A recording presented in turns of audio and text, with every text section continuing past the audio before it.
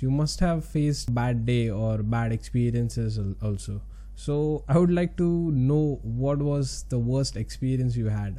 Hey guys, this is Rohit, an enthusiastic bachelor, traveler, son of very cool parents, also founder of Ads Assembly and psychology marketing practitioner, helping businesses to build a personalized communication with their customers.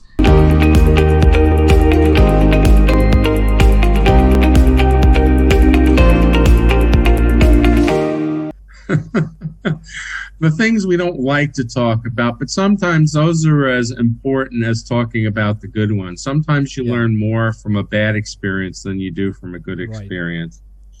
In some cases, didn't make the sale. The company said, well, you're way too expensive for us, even though I didn't think that was the case. And you're going to run into that with certain clients or potential clients where they just don't want to spend the money. They want everything for free. I can't tell you how many times where I go in and they would hit me with all sorts of questions and want all sorts of information, and I was very careful about how I answered it.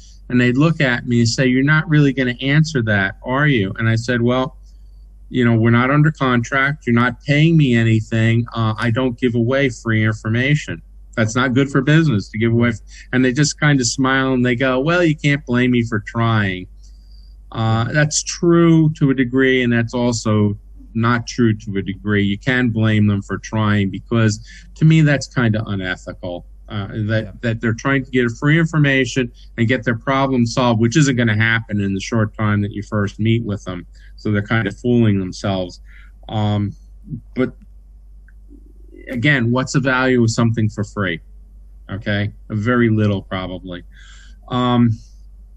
Sometimes you run into clients where you think you've got a great relationship and you've got everything locked, and then they do some very strange things during the engagement.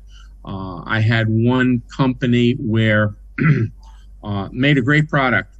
Mm-hmm. The guy who founded the company was an inventor, had invented some great products.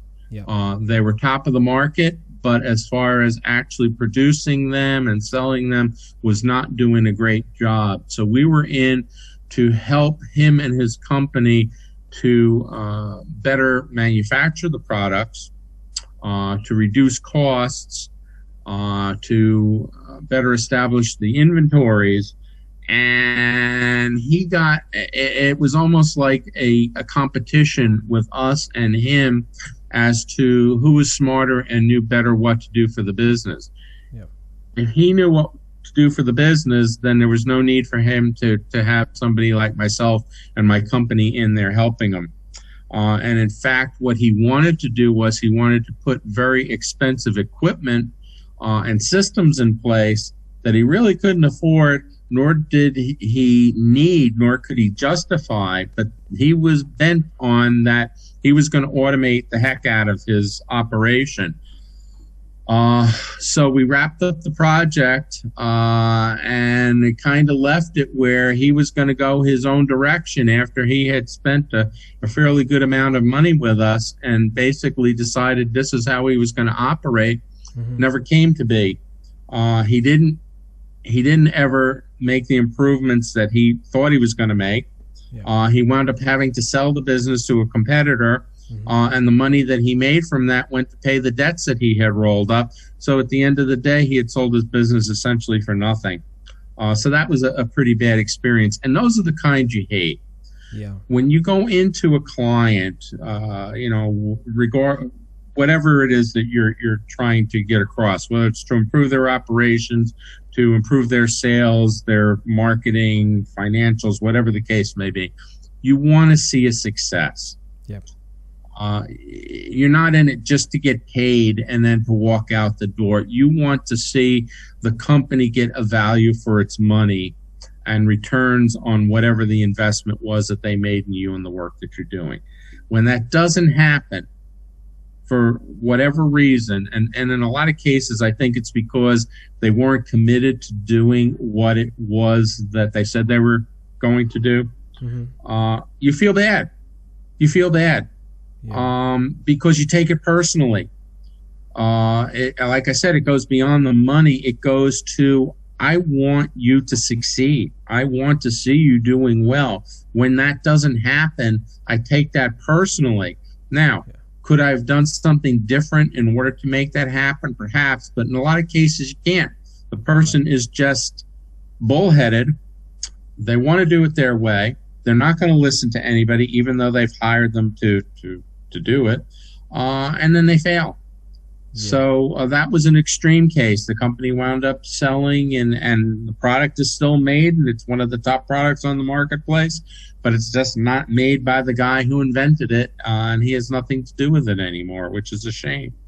I had another one where the client wanted myself and our company to put clean room operations in for them. They were going to get into some type of work where they needed to have clean rooms.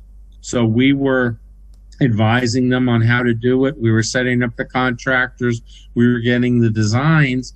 And one day the guy calls me and he says, I'm not going to put those air filtration systems in. They're too expensive.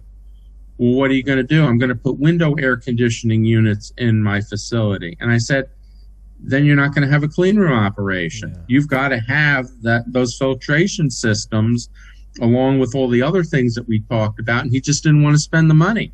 And I said, well, you're not going to have a clean room operation then, and I'm not going to have my name and my company's name associated with that, because when people come in to do business with you and they look at the operation, they're going to go, that's not a clean room operation, and you're going to go, well, Pete Christian told me that it was okay, or he didn't tell me that it wasn't okay, and I had hired him. He was supposed to give me advice. I said, I'm telling you right now. So if that's where you're going to go, end of engagement, going to have nothing to do with it. You're on your own. I said, and that's why you hired me, because you knew nothing about this, and now all of a sudden you're the expert. Well, he didn't take too kindly to that, but it ended the engagement. Yes. And he never had a clean room operation. So why go and do stuff like that? So those are a couple of instances of things that didn't work out so well. And again, you learn from it, how you can approach things a little bit differently. Maybe you find that out early on, because if that's the way it's going to go, sometimes you just don't take the engagement. It's not worth it. It's not worth it to fight with somebody. You spend your time working with somebody who really wants to make the improvements and is going to be willing to accept it. Now, again, nobody accepts 100% of what a person tells them. Yeah, they're going to modify it to some degree based on whatever, and that's understandable. I mean, I'm the same way. But if they're going to work together, they're going to ask questions because they want to know, as opposed to because they want to show you how smart they are, or they want to fight with you. That's a whole different thing.